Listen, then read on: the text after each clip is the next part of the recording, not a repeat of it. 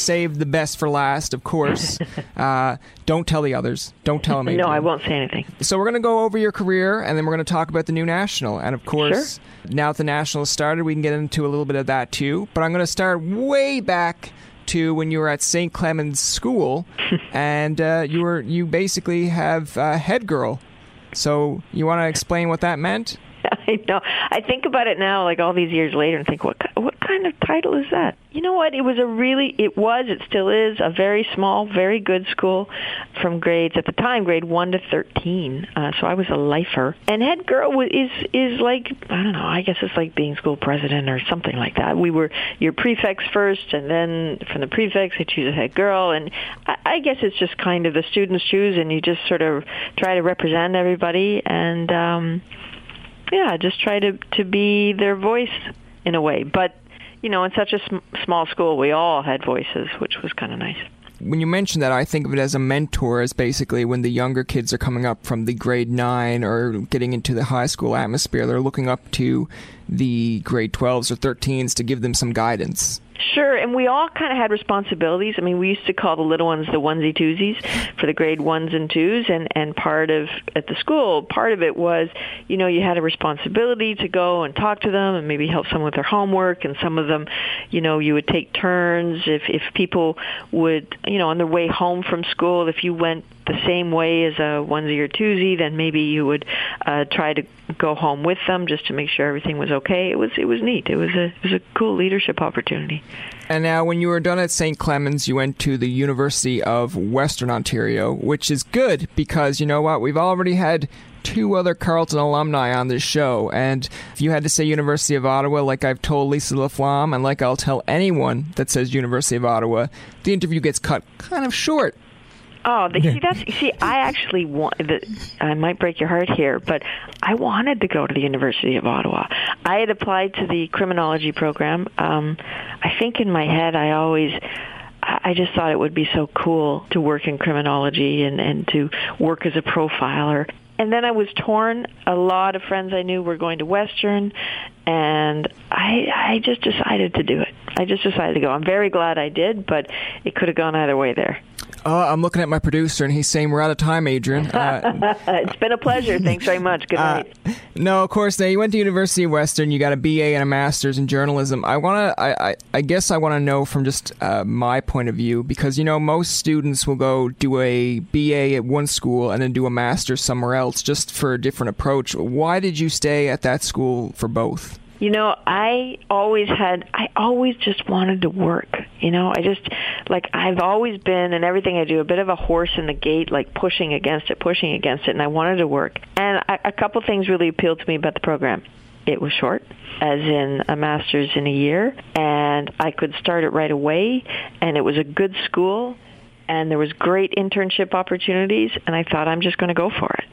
Okay, no, that makes perfect sense. I mean, some students, when they look at their BA programs, they'll think, I'm going to be here for 3 or 4 years, then what's next? Some of them have to wait another year before they do a master's. Right. But, I think I started like maybe 3 weeks after I graduated from my BA, so it was, just went right in. You said you were a workhorse. I mean, just when I guess I was being born, you joined the CBC in 1991 as an editorial assistant. And, that makes me feel so good, Brian. Thank you. And a night assignment editor at CBC Toronto. So you're just fresh out of university, and to land that's pretty impressive. So what did they make you do? Well, firstly, it was an accident. I had applied to work for As It Happens. I got lost on the way because not the sharpest pencil in the box. Ended up in the TV building on the floor of the National, standing there like a dork, realizing, doesn't look like radio. I spoke to a really nice man who offered to help me. Turns out he was the executive producer of the National. He never made that call to As It Happens and hired me to be an EA, which was like a copy clerk. Fantastic job because I could listen in on all the meetings and and talk to everybody. I mean, the mechanics of the job were that I would deliver the newspapers. The shift was either super early in the morning, so you're delivering the newspapers to all the correspondents and all the assignment people, and then you'd have to sort of split scripts, which is like 7-part pink carbon paper that somebody would bang out on a typewriter. And if you handled it properly, you could twist the script and pull out all the carbon with one hand and all the actual scripts with the other, and then run up and down the 5 floors delivering them. I had like amazing legs of steel then, not so good at splitting the scripts. And when you ripped it, the sort of not punishment, but lesson was you had to sit down at the typewriter in a big honking hurry and rewrite out all the intros and then go deliver them properly. It was a really good way to make sure you didn't screw that up. And then sometimes I did night assignment, as you say, which is that when everybody would leave, I would stay there and be the point person for reporters who were out in the field and try to help them with a bit of research. So the first time I ever worked with Ian Hanomansing was during the LA riot, and he called me from a payphone in LA and said, can you help me figure out, this is pre-cell phone and pre-smartphone era, can you help me figure out where to go? And so I had this huge map of LA on this desk, and just talking him through the night and saying, I've got you, I'll stay here all night and then we'll get this done. It was it was a great experience. I was so excited to work with him. And how old were you both at that time? Well, Brian, I'm 50. Ian, I think, is 56. So we were pretty young. Okay. We were pretty young. No, that's interesting. I mean, it's always, I guess, interesting to hear about like the first encounters between two journalists or how they developed a friendship. I mean, I'm sure you guys are friends, right? For sure. No. For sure. Ian taught me the most, I think, important early lesson. I went out to work in Vancouver, and I ended up working again, researching for him, for the National, actually. And we were, I can't remember the story, but it was, the conversation with the sources was very sensitive, and he said to me, here's a piece of advice: treat every phone conversation and every interaction you have with someone as if a transcript of it is going to be published in some major newspaper on the front page. And if you can't defend what you're saying, don't say it. And I thought, wow, that's really like sober, strong advice. And it sort of bore into my brain then, and it's still in there now. That explains why when I did the interview with Ian, it sounded like I was interrogating him. No. You mentioned that when you went to CBC, you were looking for the radio job and ended up getting TV. Now, of course, you got your interest in radio at Western from CHRW. Why radio? Well, I think... you do what you know, right? And you gravitate to what you know. And my world, I grew up in a world where my father was a television director, so I was babysat on sets from the time I was like 2, napping in the sound blankets. But at home, it was all really about the radio, certainly around meal times. I mean, we had a really old radio. I think my mom still has it. The on-off button was taped down, as was the tuning button. And so it sat on the kitchen table, and we'd plug it in and unplug it. And so it would get plugged in for dinner, and we'd listen to As It Happens. And on the weekend, we'd have dinner earlier, so we're listening to Cross Country Checkup. And we'd talk. It was just the 3 of us, and we would talk and talk and talk. And listen to the show and the true stories. My dad was spending his days telling stories and shooting comedies and stuff, and those were not true stories. They were obviously, they're fiction. And then at night, we'd hear all these true stories. I was just so drawn to these true stories and the art of telling these true stories well. I guess my affection for radio was really, really strong, still is. You and your dad used to sit and watch TV, and he used to make like kind of snap your fingers at each, like, when you wanted the next scene to happen or when something should switch. But surprisingly, he didn't want you to get into the TV business. No, he didn't. I mean, he was funny. I never really was able to ask him if he was, what that was all about on one level, because, we did play these games. So he'd bring me the comics on the Saturday, and he'd say, okay, I want you to cross the panel, like circle the panel where they've crossed the axis, which is a real TV TV thing, and I was like 8.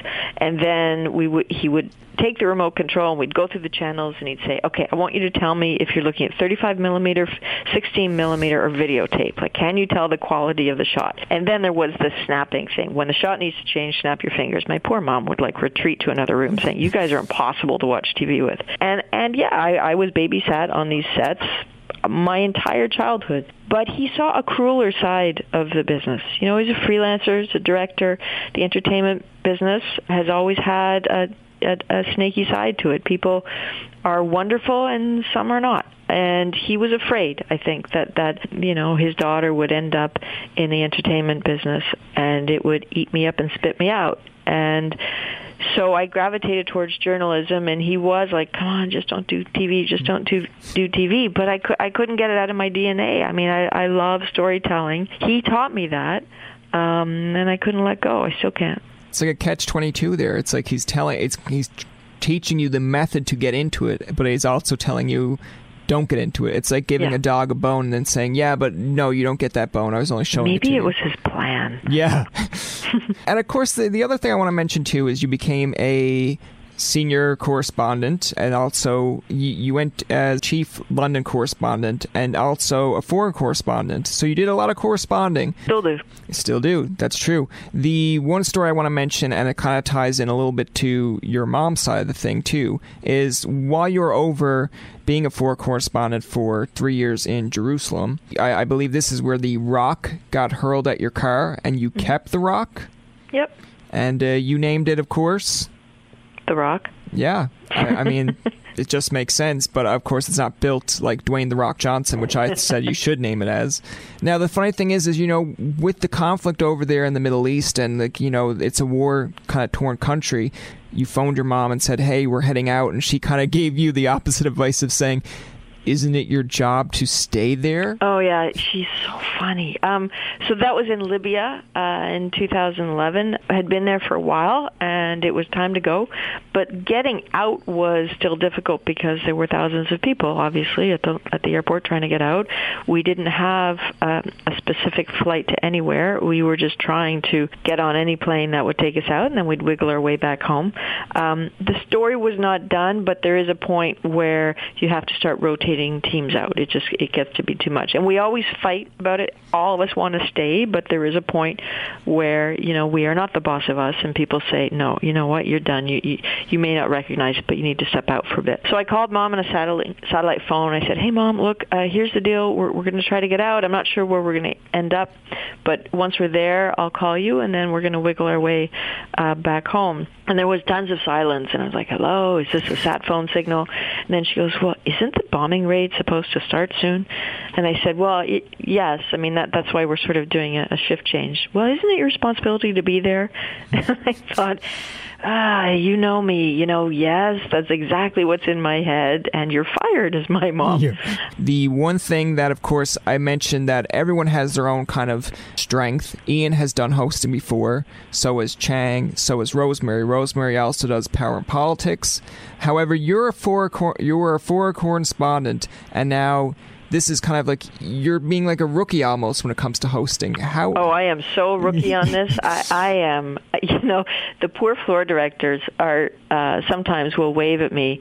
You know, they'll put their hands in like a cross motion, or they'll wave them around, and I just think, I know you're trying to tell me something probably really important, but I actually am going to clue what it is. And Ian's been very good. You know, Sunday night, last night, Ian and I were sitting down there together. It was just the two of us hosting. And half the time, he would just quietly say to me, you're going to have to look at camera 2, or you're going to have to look at camera 3, because I was lost in a sea of paper and red lights. I'll get there, but for now, it's like learning something brand new. I watched the first episode, and I was watching the live stream and the comments coming in, and people were kind of, it was two ways of looking at it. Some comments were saying, oh, I like the new format, like the new studio, like how it's done. And then some people were saying, like, why couldn't they just go with 2 hosts? Why couldn't they just go with 1? But I feel like this is just my opinion on it too, is I feel like a younger demographic is watching it now because there's 4 hosts, 4 different kind of perspectives, and it's always going to be getting updated. It's not just going to be over at like 10 o'clock. No, I mean, so there are 2 things to say about that. Firstly, we have enormous respect for all of our viewers across the range, and we still have, and we will continue to have a wide range of people.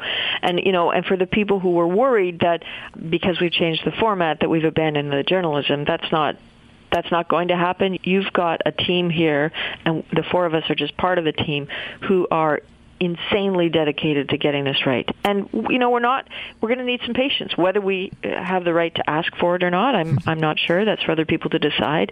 But we are tweaking every single day in the name of getting it right. And the point of the four of us is that we can continue to report, because we are all reporters. Ian's off doing stories. I mean, as I'm talking to you right now, he's bolted off to do something. Rosie's packaging something. I was in Syria. I've got a couple other things in the pipe. This matters to us to be able to still report. And so this program is designed to allow for that flexibility. And I know it's weird. The first couple nights, there were 4 of us, and people were like, what is happening? That's only because it was the first couple nights, and nobody wanted to not be on the air. We were all really excited, but it's not going to look like that. There will be a lot of nights where it's just 2 of us, sometimes 3 of us, entirely dependent on where the story is and where it takes us. And we hope that people come to sort of understand that it is the story that is the boss of us. I like it better in this sense. Like I believe Rosemary said it as well, is, when Peter was done doing the National, if there was still a breaking story, you wouldn't hear about it till the next day. And most people know about breaking stories now at like 10 or 11 in the morning. It's not new by 10 at night. With all of you there now, even with Chang in Vancouver, it can still be updated. And it's interesting because on Sunday night, so Andrew will keep the show hot until 11 p.m. Eastern or 2 a.m. Eastern. 11 p.m. Vancouver time, 2 a.m. Eastern, Monday to Friday. But Sunday matters very much to us, obviously. So last night it was my turn to keep the show hot until 2 a.m. Eastern, and we were able to do it. And it's a very important feeling to know that if something happens, we're on it. And we need Canadians to know that we're on it. We're not going to let go. And if something happens at 10, 11, 12, 1, we've got you. And we tested it a bit last night. We're going to go bigger on it in the weeks to come. It's a logistical thing to try to sort out, but we're here. I mean, we were here at like 1:45 last night trying to see what else we could get in about the earthquake, just to make sure that people know we've got it. And so we need them to have the confidence that at any point from 9 p.m. until 2 a.m. Eastern, we've got them. That should be the new national slogan for to bring in the younger crowd as well. The National, we got you. We'll work on that.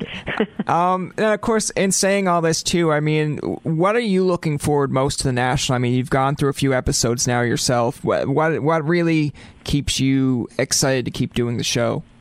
You know what? It's the stories. I mean, it's so strange, but that's part of why, I mean, my bio sort of says that I have a crush on my job, which is absolutely true. I always have. Mostly because you sort of wake up in the morning, you see something at night, and you say, are you kidding me? That is actually happening? And then being able to come in here and talk about it with these really bright, dedicated people, and the ideas start flying, and the calls start being made, and somebody's running out with a camera. I find that really exciting, like every day really exciting. And so I'm really looking forward to see just how quickly can we turn this ship. Just how quickly can we react intelligently, analytically, calmly, and in an interesting way to something that is developing.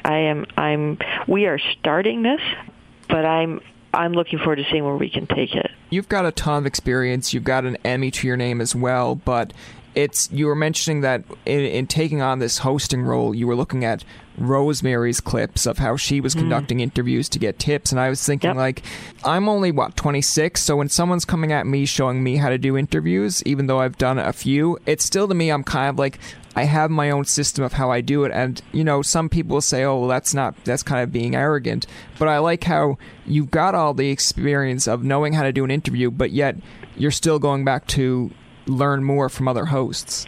Oh, I'm learning from all of them every day, and of course, the likes of Rosie and Ian, who are spectacular at that, Andrew too, but everybody else. I've been listening to a podcast called The Turnaround with Jesse Thorne, which is a podcast about interviewing. And I find it particularly interesting because you hear all sorts of people, from Larry King to Katie Couric to the people from NPR, what their styles are for interviewing. And it doesn't always mean that you can suddenly become that much better overnight, but there are little things that you can learn. I've spent 25 years interviewing people in the field. It's a very different experience from doing an accountability either in a studio or in the field.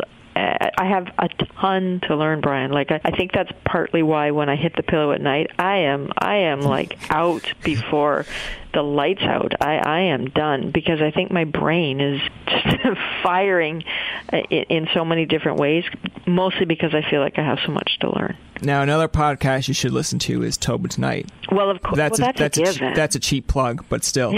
Lisa LaFlamme actually listens to the podcast, so she'll listen to these episodes, and she'll enjoy them. Can I just say, I spoke to Lisa and Donna Friesen, the host of Global National. Ian and I had a good chat with them at an event a couple weeks ago. These two are Donna is a very, very dear old friend of mine. I consider Lisa a very good friend too. We have worked in the field together for a long, long time on all sorts of crazy things. I am a huge fan of these two women, as is Ian. They've been incredibly gracious to us throughout this, and we all agree that each one of us pushing the other to be better is better for Canadians generally. Yeah, I am a massive fan of these two. No, you know what? Like, I agree with that. Like, I don't know what your background is in some of these interests I'm going to mention, but I grew up watching SNL, and I grew up watching wrestling, and I know that from the time period between maybe the late 90s, early 2000s, SNL was at its best because they were competing with Mad TV. Yep. And Living Color for an extent. Exactly. And the same in wrestling, you had WWF going against WCW. But now when you look at it and there's not really competition, you can kind of do what you want. So that's why I think competition is key.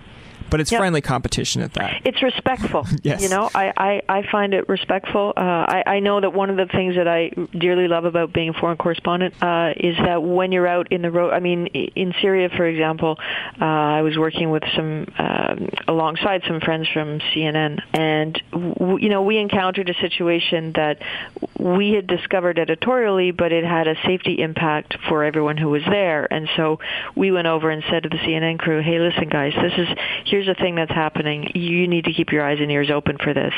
And they were very gracious and didn't, take the information journalistically, but, felt safer for it, and they have on-passed stuff to us. And, there is a respect, a collegial respect in the field. That is really important to me. Some of those relationships have lasted for decades, and it's kind of a really interesting thing about this industry. The last thing we're going to mention as well is because we've gone through all the other three hosts, Andrew Chang said that he said, when you're interviewing Adrienne, you're going to find that she's very nice. I'm going to differ with him. No, I'm only kidding.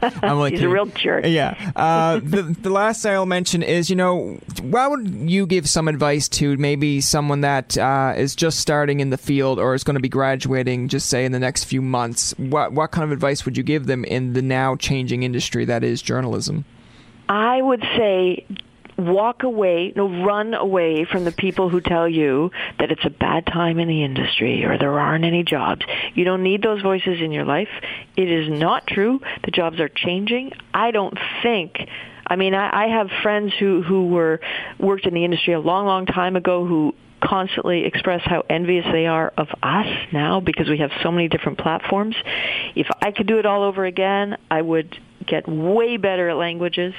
I would have at least one or two under my belt. That would help. I would start traveling more.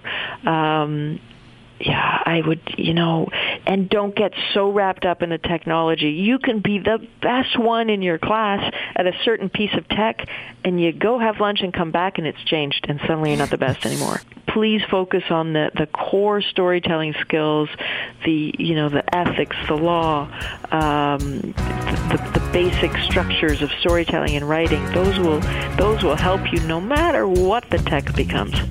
That's going to do it for this episode of Tobin Tonight. Our thanks to Adrienne Arsenault for coming on the show. Remember, you can find past, present, and future episodes on TobinTonight.com, Spotify, and iTunes. Follow us on Twitter, like us on Facebook, and leave a comment or two. For Tobin and myself, this is Jacob saying thanks for listening and good night.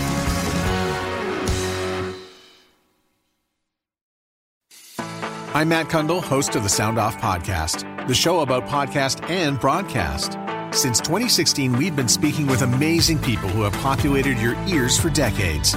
Legendary broadcasters, research wizards, talent experts, podcasters, voice talent. Almost 400 stories, all for free. Subscribe or follow the Sound Off Podcast on Apple Podcasts, Spotify, Amazon Music, or at soundoffpodcast.com. It is your favorite girl. That's right, it's the Allie Mars, the one and the only. Everyone else just ain't me. I am the host of Welcome to Mars, a lifestyle podcast where nothing is off the table. I have come a long way from sex and dating and have transformed the new vibe to all things lifestyle. We still talk sex, but I'm more interested in the journey, where people have come from, how they made it, and where they're going. Subscribe or follow to a brand new look and a brand new era. Welcome to Mars. Subscribe or follow on Apple, Spotify, Google, or at thealliemars.com. Because even with the new look, I'm still that same bitch you love to hate. Another Sound Off Media Company podcast.